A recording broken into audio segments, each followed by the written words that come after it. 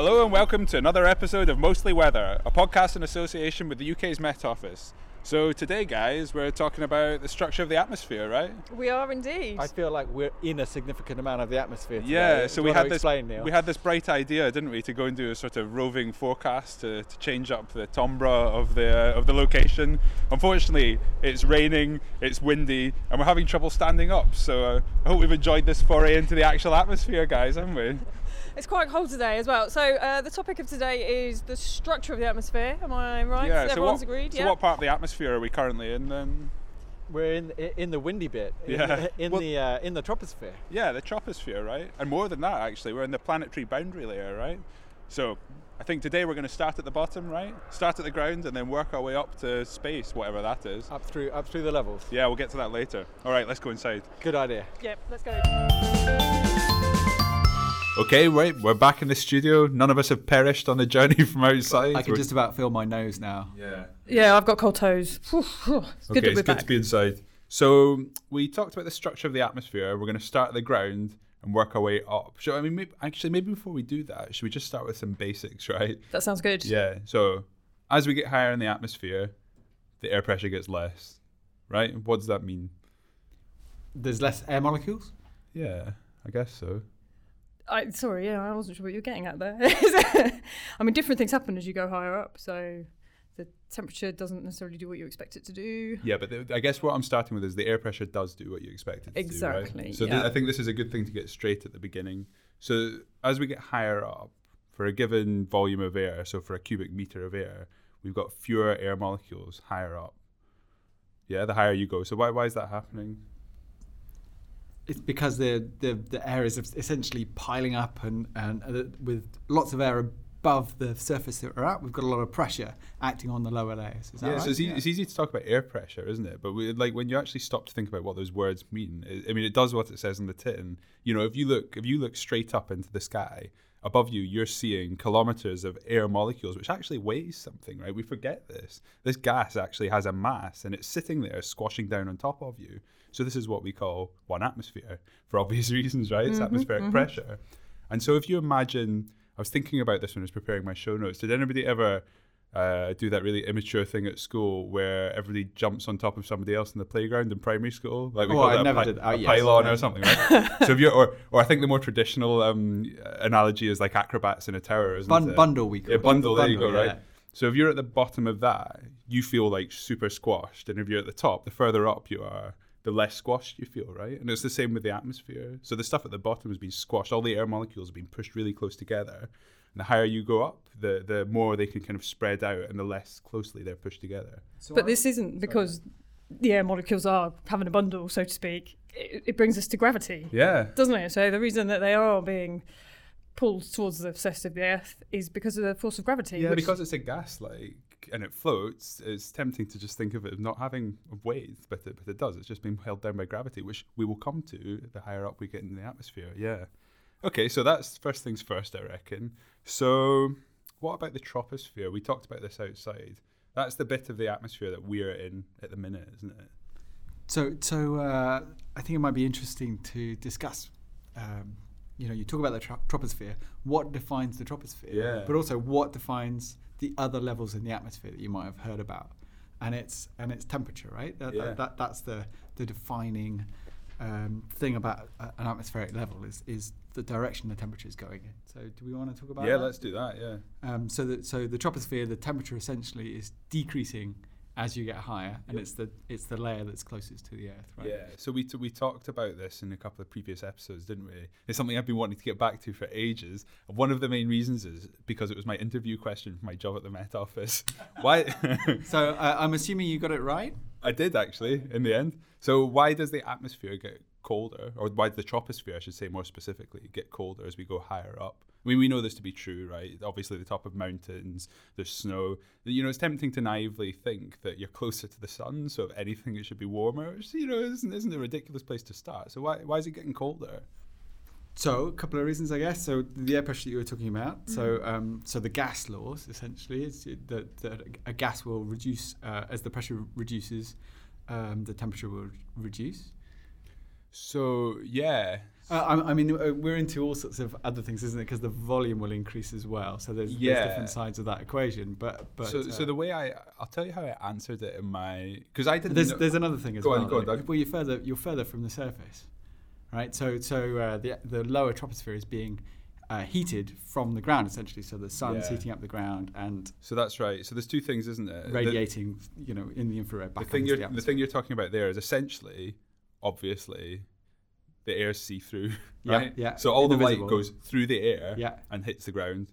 So that's when it starts to warm up because the ground absorbs this heat, okay? So that's what we're starting with. It's the ground that's heating up the air. But what happens next, So what happens next is we get this sort of lava lamp thing, okay? We've talked about this before as well. So you heat up the ground, the air at the ground a bit. That becomes slightly less dense and it wants to rise, okay? And as it does this, it goes to an area of lower pressure, which is what we were talking about before because there's less pressure higher up. The air starts to expand, and then that goes to what you were saying, Doug, right? So the way I explained this, because I didn't know the answer in my interview question off pat, and I had to think about it. And one of the things you can think about with air molecules is, so the faster air molecules go, that means the more energy they have and the more heat they have. So this is something we'll come back to in the podcast later, I think. So as your bit of air expands, the molecules slow down, yeah? And so the question I got asked after that was, well, why does that happen? Okay, so if you think about a ping pong bat and a ping pong ball, if you like bounce it on the table and you squash it with a ping pong bat, and as you squash it gets faster and faster. Yeah. So that's exactly the same thing. Okay. Oh, it's a nice image. Yeah. Yeah, it's all right, isn't it? So we're doing the opposite now. Effectively, we're pulling the ping pong bat up, and the ball or the molecules are slowing down. Yeah. So the question is, why do they slow down? What happens to that energy? There's this fundamental principle of physics. We can't destroy energy. It just turns into other kinds of energy. Go on. This bit took me a wee while. Okay. I'm thinking hard here. So let's recap. We've got particles moving apart slower. Yeah. So as the air expands, as it rises higher up because of convection, okay, as it expands, the molecules slow down, which means they cool down, which is why it's colder. The question is, why do they slow down? What happens to the extra energy? I mean, the answer is, if anybody, I think you do this in GCSE or A-level physics, there's one 4-letter word that you have to remember, which is work, right? So there's this concept in physics of doing work.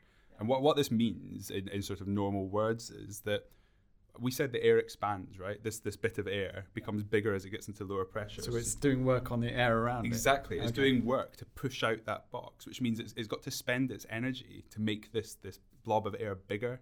That just doesn't happen for free. And so you spend the heat, in effect, making the box bigger, which means that the air cools down.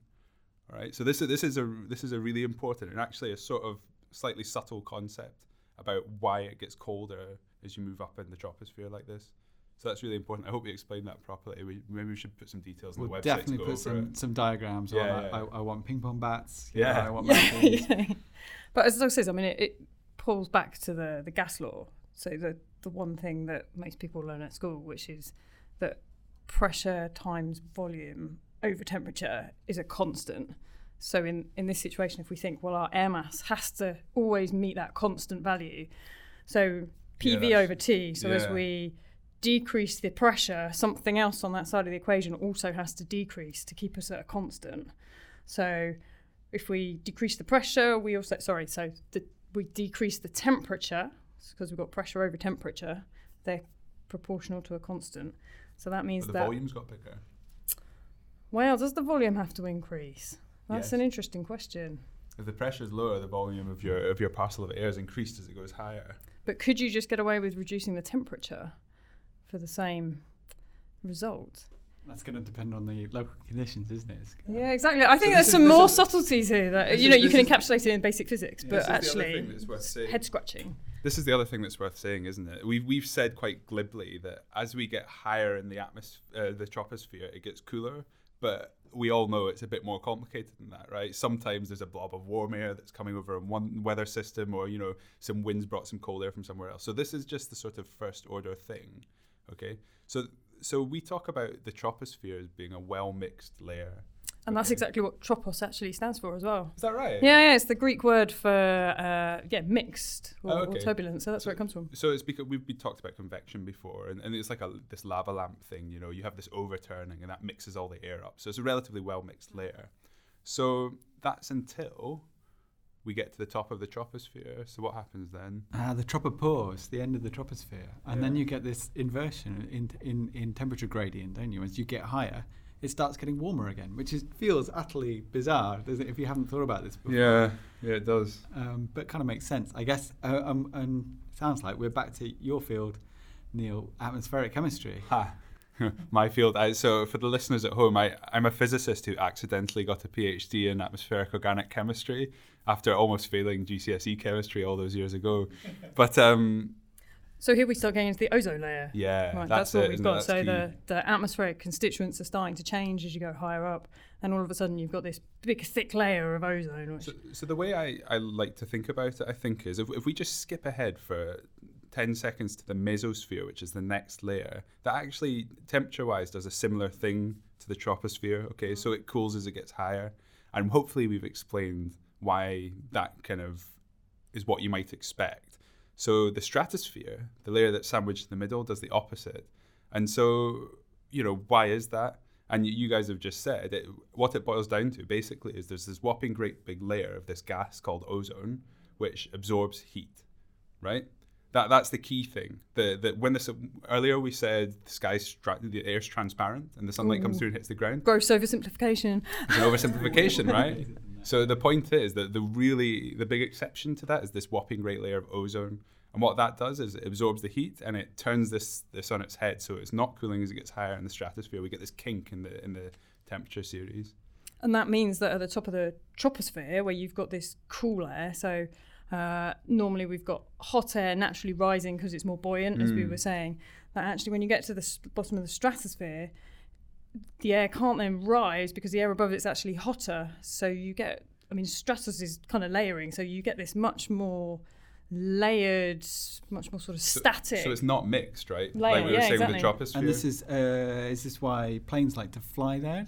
There's less turbulence, right? There must be, if there's not as much mixing. So I think so. Planes like to fly high because there's less air for them to bump into, so you use less fuel, right? Less drag. So how high? Actually, we should get into some numbers here. Like, how high do planes fly? How high are mountains? Where's weather? How high's the troposphere? Okay, so I've got from my notes, I've got the tropopause, or the top of the troposphere, at about, on average, 12 kilometres. Yeah. And obviously that's going to vary locally, and I think it varies between the tropics and the poles Yeah, as that's well. right. But so yeah, 12 kilometres higher is- in the tropics. So why is that? Because it's warmer. So Yeah. you've got more mixing. Yeah, exactly. You've got air masses Deeper rising mixing, higher. yeah. Yep. So what about planes then? So planes are at the in the stratosphere, aren't they? The bottom of the stratosphere? So I think they're or more getting like the close to top that? of the troposphere. Okay. Yeah. So Okay. 30,000 feet. So this is awkward because I've been doing 11 kilometres. Yeah, so 30,000 about feet, that's not so 11,000 far off. Okay. So yeah. I think there are exceptions. So there are planes that fly in the stratosphere. So I think the Concorde, for instance, used to fly the stratosphere. But yeah, again, that's true. it's going much faster, so it needs far less air, right? Okay, gotcha. But as you say, getting back to where other things happen, so Yeah. we've got planes, sort of lower stratosphere. The weather, though, is entirely, or what we would think of every day, 99.9%, weather. yeah. Yeah, there are some exceptions, as there always are with these things, within the troposphere. Yeah. And then we've got weather balloons, which then you got to throw the nomenclature again because they're actually going up through the troposphere and into the stratosphere to measure vertical profiles. So weather balloons don't just measure, in inverted commas, weather. Yeah, right? yeah. All of a sudden, you find yourself in trouble with the naming. And what else did you mention? You said something else, Neil. Where does stuff happen? Oh, mountains. Yeah. Yeah. How tall's Everest, tallest mountain? 8,500 meters. 27,500 feet. So Yeah, we're talking yeah. about pretty near the top of the troposphere. Yeah.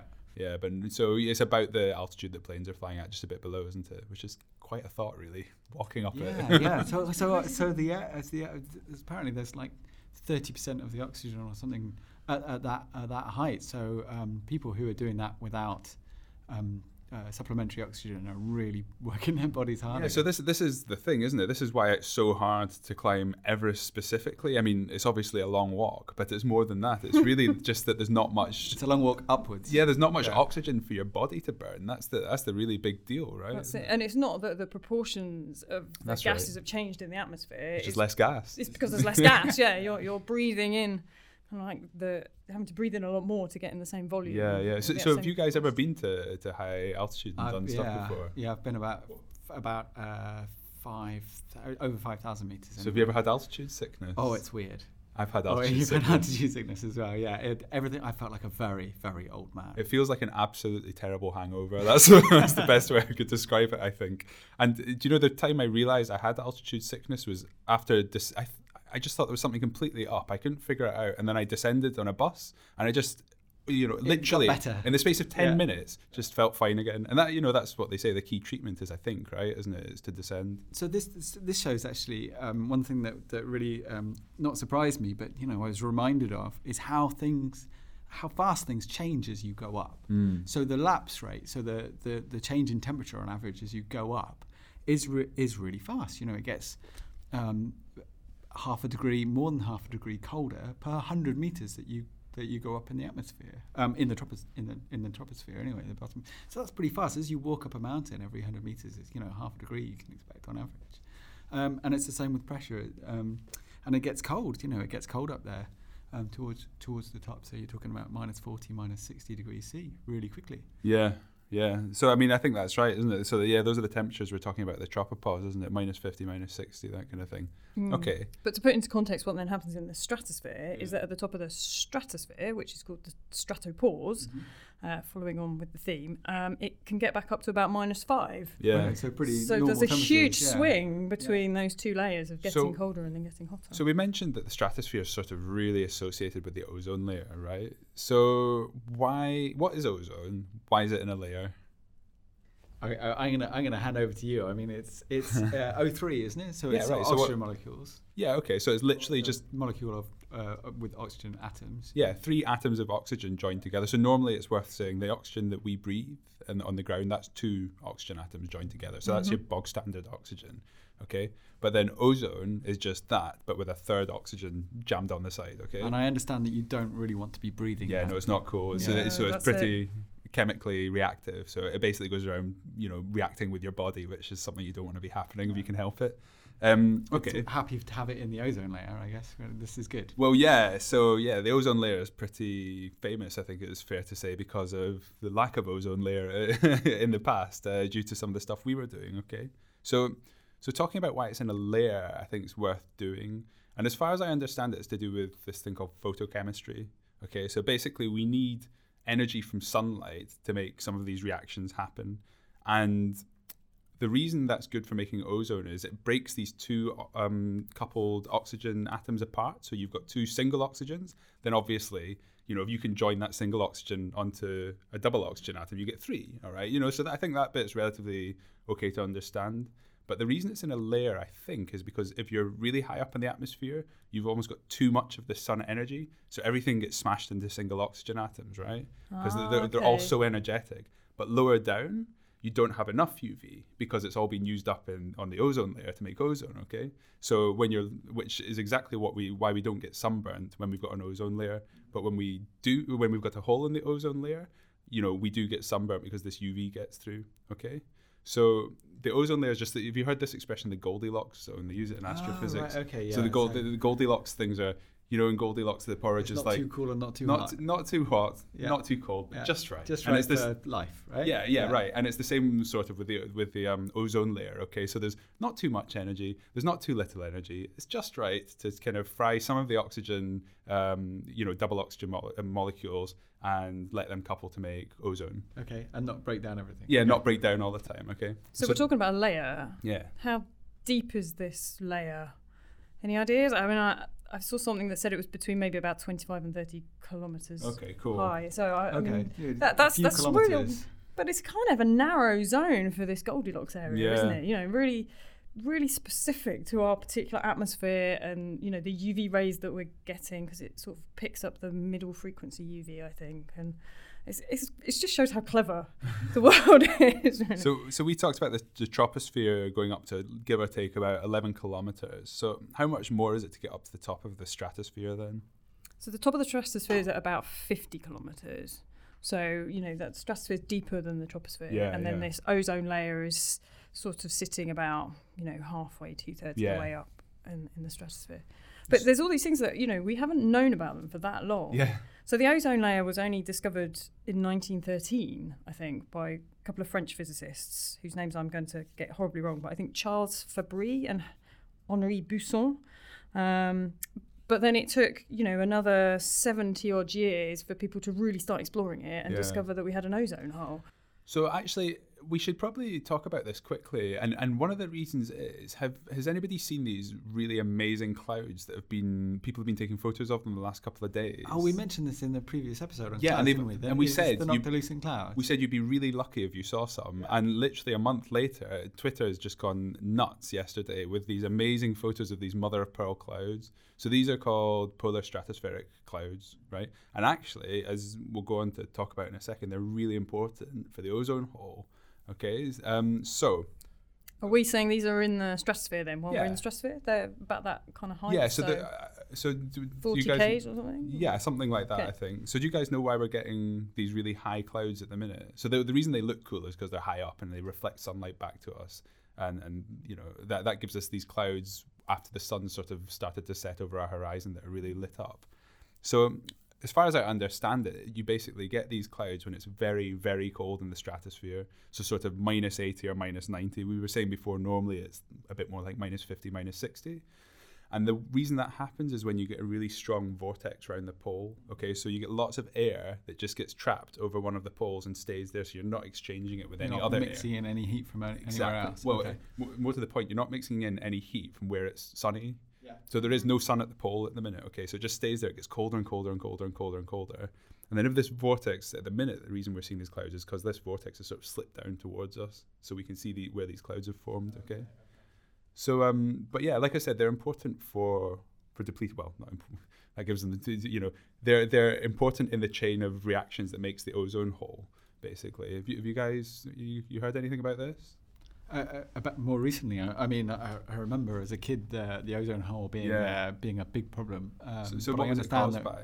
So it's caused by the CFCs, so chemicals from fridges and aerosols at the time, reacting with the ozone and diminishing this ozone layer. So you're getting a huge ozone layer over the pole, ozone hole over the pole. I think, was it British scientists in Antarctica noticed this? Yeah, I think back that's in right. the early 80s. So as an aerosol scientist, I'd like to interject and say it wasn't aerosols, it was aerosol cans. And there's an important distinction to be made. Okay. I spent my entire academic career explaining the difference between aerosols, which are particles in the atmosphere, and aerosol cans, which are cans that make particles in the atmosphere. Okay, so the propellant from the aerosol cans, exactly, spot on. Right? Has these chlorofluorocarbons. Is that That's right? it, yeah. And it's the chlorine from that. That's right. So we were talking about the photochemical reactions. This is where the clouds come into play, right? So if you've got chlorine, just atomic chlorine, one chlorine that wants to react really badly, and it goes and reacts with the ozone and it catalytically depletes it, which means that you don't use up this chlorine to demolish your ozone. Right? Oh, it just stays there and reacts again. It just helps the reaction happen. It Gotcha. reacts again and again and again. So this makes a big hole. But the question is really, how do you get your reactive chlorine from this complicated CFC gas that we were using as propellant? And the answer is you need a chemical reaction, which can only happen on the surface of these polar stratospheric clouds. Okay, so that's the key bit of chemistry that they figured out. These are called heterogeneous reactions. So they're reactions that have to happen on a surface, and there ain't much surface in the stratosphere. It's mostly gas, right? But every now and again, you get these clouds that come along, and zip, you create a load of this reactive chlorine, which goes around, if you've got the CFCs, right? Yeah. The man-made CFCs, which goes around depleting ozone. So you've got these beautiful clouds. Everybody's like, oh, wow, aren't they great? And they're destroying our ozone layer. Well, they're not. These ones they're part of the process. These ones aren't, because everybody clubbed together and stopped, belching loads of CFCs into the atmosphere. And the ozone hole has shrunk. Absolutely, I understand. So a great success story. A good success story, a good prediction. Cool. I think we've probably done the stratosphere now. So, top of the stratosphere, predictably enough, is the stratopause. Indeed. And then we get into the mesosphere, which, funnily enough, the top of that's called the mesopause, but we won't go there. But the mesosphere is basically the most poorly understood part of the atmosphere. Is that right? I believe, because we talked about the height at which aircraft were flying, and then these weather balloons that measure a bit more than weather. They don't get up to the mesosphere, because we're talking, 50 to 80 kilometres. That's the sort of range of it. But it's below the orbit of things like the space station and satellites and things like that. So there's this big chunk of the atmosphere that not much really gets into. So it's a bit of a mystery zone. As you said, Neil, we know the temperature decreases. So this is because it's mixed again, So like the air turns over, and this like we were talking about in the troposphere, it gets colder as it gets higher. But at the top, we get to the next layer, which is kind of, I think, it's pretty interesting, called the thermosphere. And it starts getting warmer again. Yeah, it starts getting warmer again. So why does that happen? So Come on, got Doug, in- you brought it up. no, I'm not going to do this one. So you've got incredibly. It sounds like looking at the notes again, like you've got incredibly high energy molecules whizzing around, but not many of them. So this is the interesting thing. You said it gets warmer again, which is strictly speaking is true. So the gas molecules are moving really fast, but they're so far apart that actually the chances of them hitting another gas molecule or hitting you while you're standing there, or falling there, are very slim. So you don't actually feel any of this heat. If you had a thermometer, the thermometer would read below zero, because it's radiating all its heat away faster than it's being given back by these molecules. So you've got, because the air pressure is so low, right? You've got these molecules that are really, really hot. They're really energetic. So they're zipping around super fast. And in fact, what are the temperatures I've got written here? So some of these molecules are like 2,500 degrees centigrade, ridiculously hot. But the chances of meeting one are pretty slim. So yeah, it's not physical temperature that you could really experience, isn't it? It's much more of an energy. Yeah, thing. It's not temperature in the way we experience it in the. So is this then the nice thing when you get to the top of the atmosphere and you're actually sort of exchanging molecules with space? You're getting to the point where these molecules can achieve an escape velocity and just whiz off into space. So that's the best definition I've heard of what space actually is, I think. So when's a molecule actually part of the atmosphere and when's it not, right? And you're right. So when you've given them enough energy and they're far enough away from the Earth, so their gravity's low enough, they can be going fast enough that instead of just like zipping away from Earth and then bending back towards it, they zip away from Earth and disappear off into the cosmos. Yeah. So the thermosphere is quite interesting then, because we've got these massive temperatures at the top, but actually the bottom of it, the mesopause, is potentially the coldest naturally occurring place. I won't say on Earth, because on's a bit misleading, but within our planetary environment, because it can be down to about -143. So there's this massive range of temperature scales within that layer. But I guess it's a much deeper layer, I think, isn't it? Yeah. So I mean, the mesosphere goes from about what do we reckon, like 48 kilometers, 50 kilometers, up to just over 80 kilometers. Something like that. Yeah. I think, yeah. And then that's the point that we start getting into this thermosphere.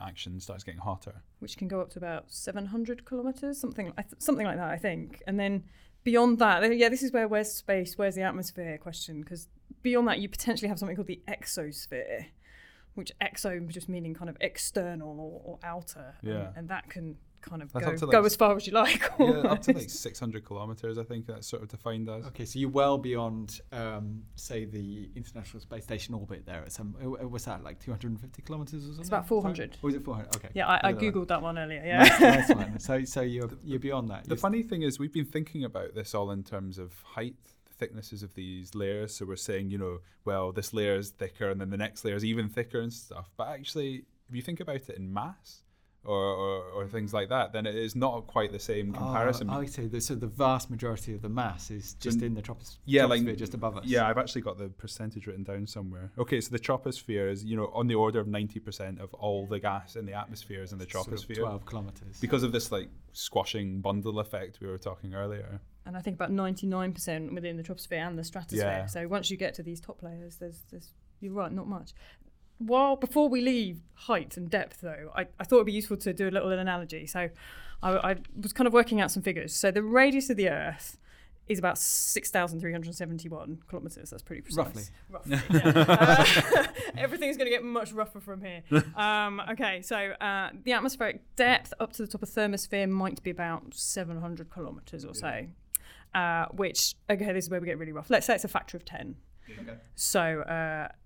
that's the first thing that they, when I did astronomy at university, and I walked into the first lecture and the guy wrote 1 = 10, at the first, and then he scrubbed it out and put 1 = 100 because that's the kind of orders of magnitude you're dealing with in astronomy. But anyway, so sorry to interrupt. Yeah. So if you're within a factor of 10, you're doing really well. So. Yeah, they were always sort of a laughing stock in the physics department. By the normal physicist, I measured the speed of light in a lab experiment, and I was a factor of 2 out. And the guy assessing me was an astronomer, and he went, "Oh, yeah, well, it's basically right. So within a factor of 2." I think it's not even close. It's a bit different in meteorology. I hasten to add. Yeah.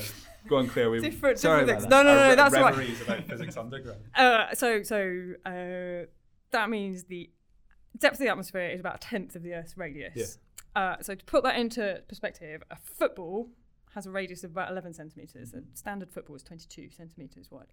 So that would mean if you imagine a football, your complete atmosphere is going to be about 1 centimetre deep across the surface of that football. So that's for the whole atmosphere? That's the whole atmosphere. That's with your little finger or something? About with your little finger, something like that. But that's not even just for the weathery bit of the atmosphere, right? That's going to be the whole atmosphere. Okay. So if we go to the stratosphere, which again is more than just the weather bit, that's another factor of 10 smaller. So we're talking about maybe 50 kilometres versus our 700.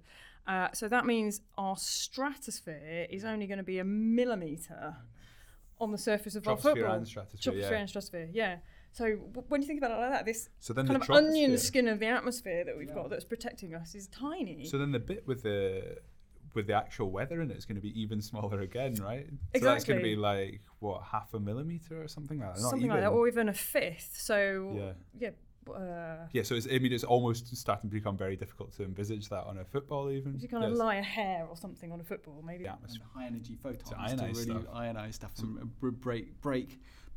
break down molecules and into their component parts. Yeah, so when we talk about ionizing stuff, that's when we kind of zap molecules with enough energy that we smash them into bits. And those bits can actually be charged, and so this is important for some stuff like aurora borealis. So northern lights are caused by, particularly I think when there's solar storms, right, isn't there? And we get loads of these charged particles, which then kind of zip along the magnetic fields and end up at the poles. And as they do that, these charged particles smash into loads of gas molecules. Depending on what the gas molecules are, we get different colors. So I've got some of them written down here. Yeah, okay. So when you see green or red northern lights, that's it smashing into oxygen molecules. Blue is nitrogen molecules, and sort of purple is nitrogen, but higher up. I never knew that. I didn't know that. Those you could. I remember as a kid seeing the aurora borealis red across the sky. And you get this 11-year solar cycle as well, so you would see it once in a while. We see it further south. So do we know, I mean, as far as I understand it, the ionosphere isn't actually another layer. It encompasses some of the things we've been talking about, right? So I think the ionosphere is a bit of the mesosphere, and then, the thermosphere and the exosphere as well. So it's just, like you said, Doug, it's just a way of saying this places where the air is ionized. Okay. Yeah. But it's not, so earlier on we were basically defining the layers in the atmosphere by sort of the direction the temperature is going with height. Where it turns over essentially. But it sounds like the ionosphere isn't really like that. It's just you're high enough that you're interacting with high energy photons. Yeah, that's right. I think basically. Okay, that makes sense. A different concept. Yeah, I think so. Anything else? What about we mentioned this right at the head of the show. What about the planetary boundary layer? Have you guys heard of that before?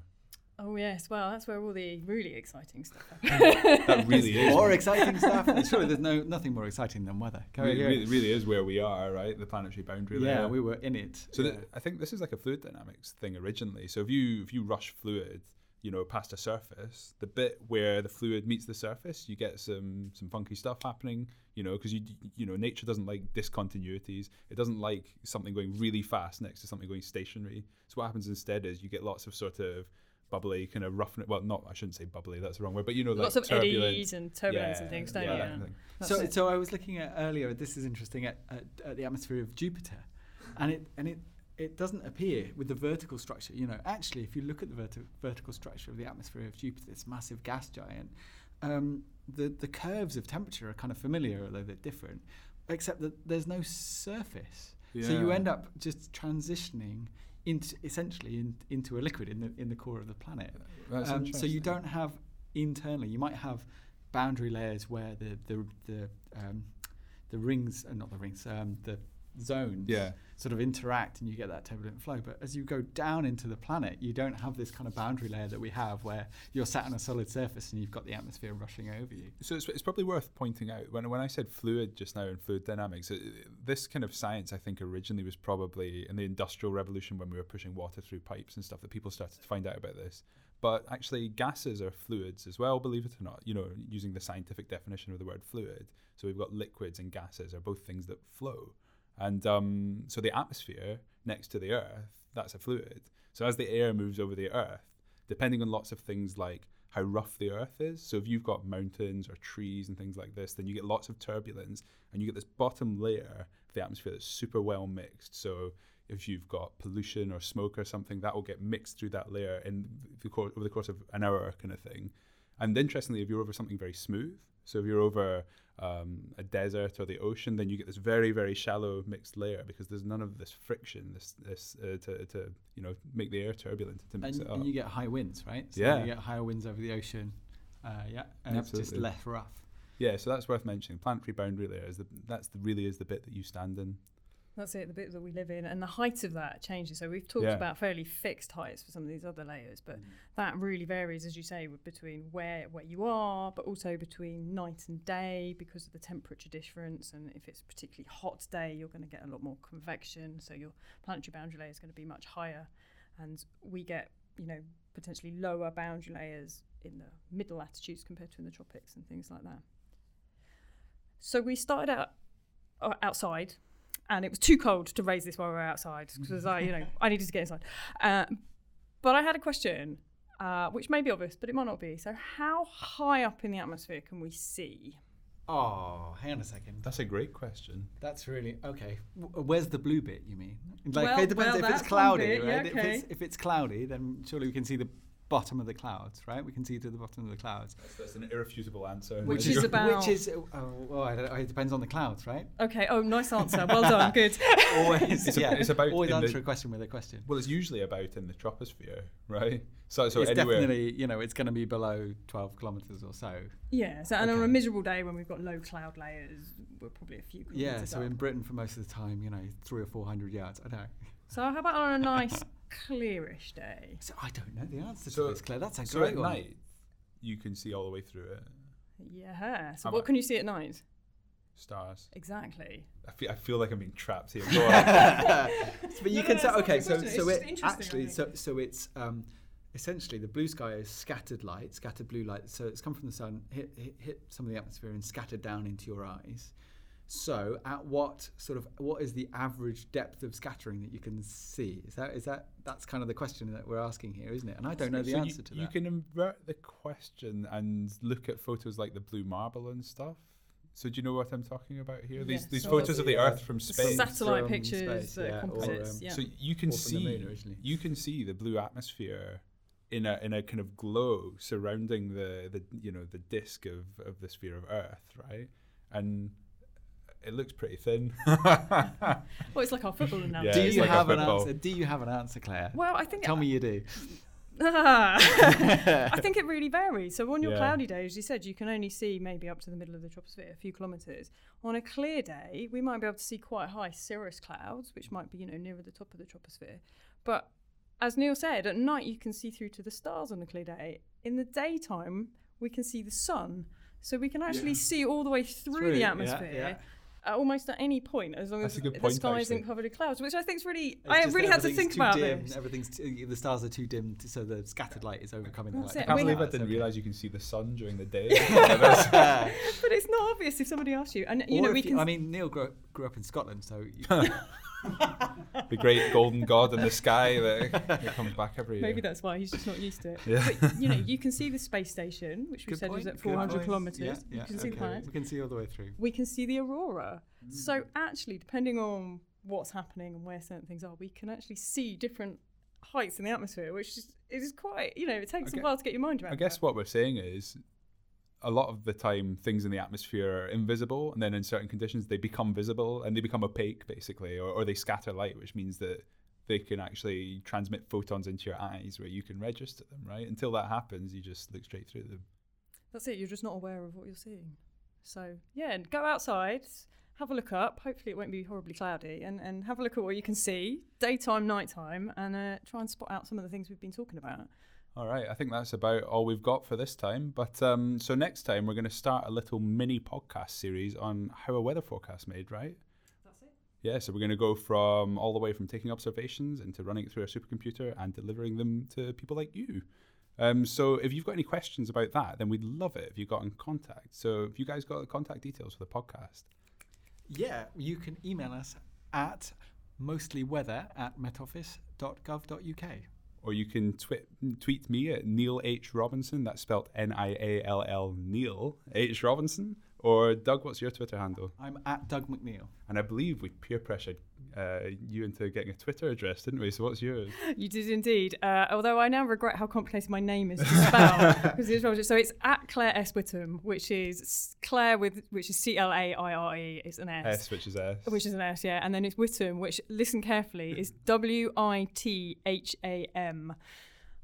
Yeah, so... Witham. Yeah, thank you. Yeah. No, it's not Witham, it's definitely Whittam. Okay, brilliant. So we're looking forward to tons of great questions which you can address next time. That's about all we've got time for. Thanks for joining us, and see you in a bit. Bye. Goodbye. Goodbye.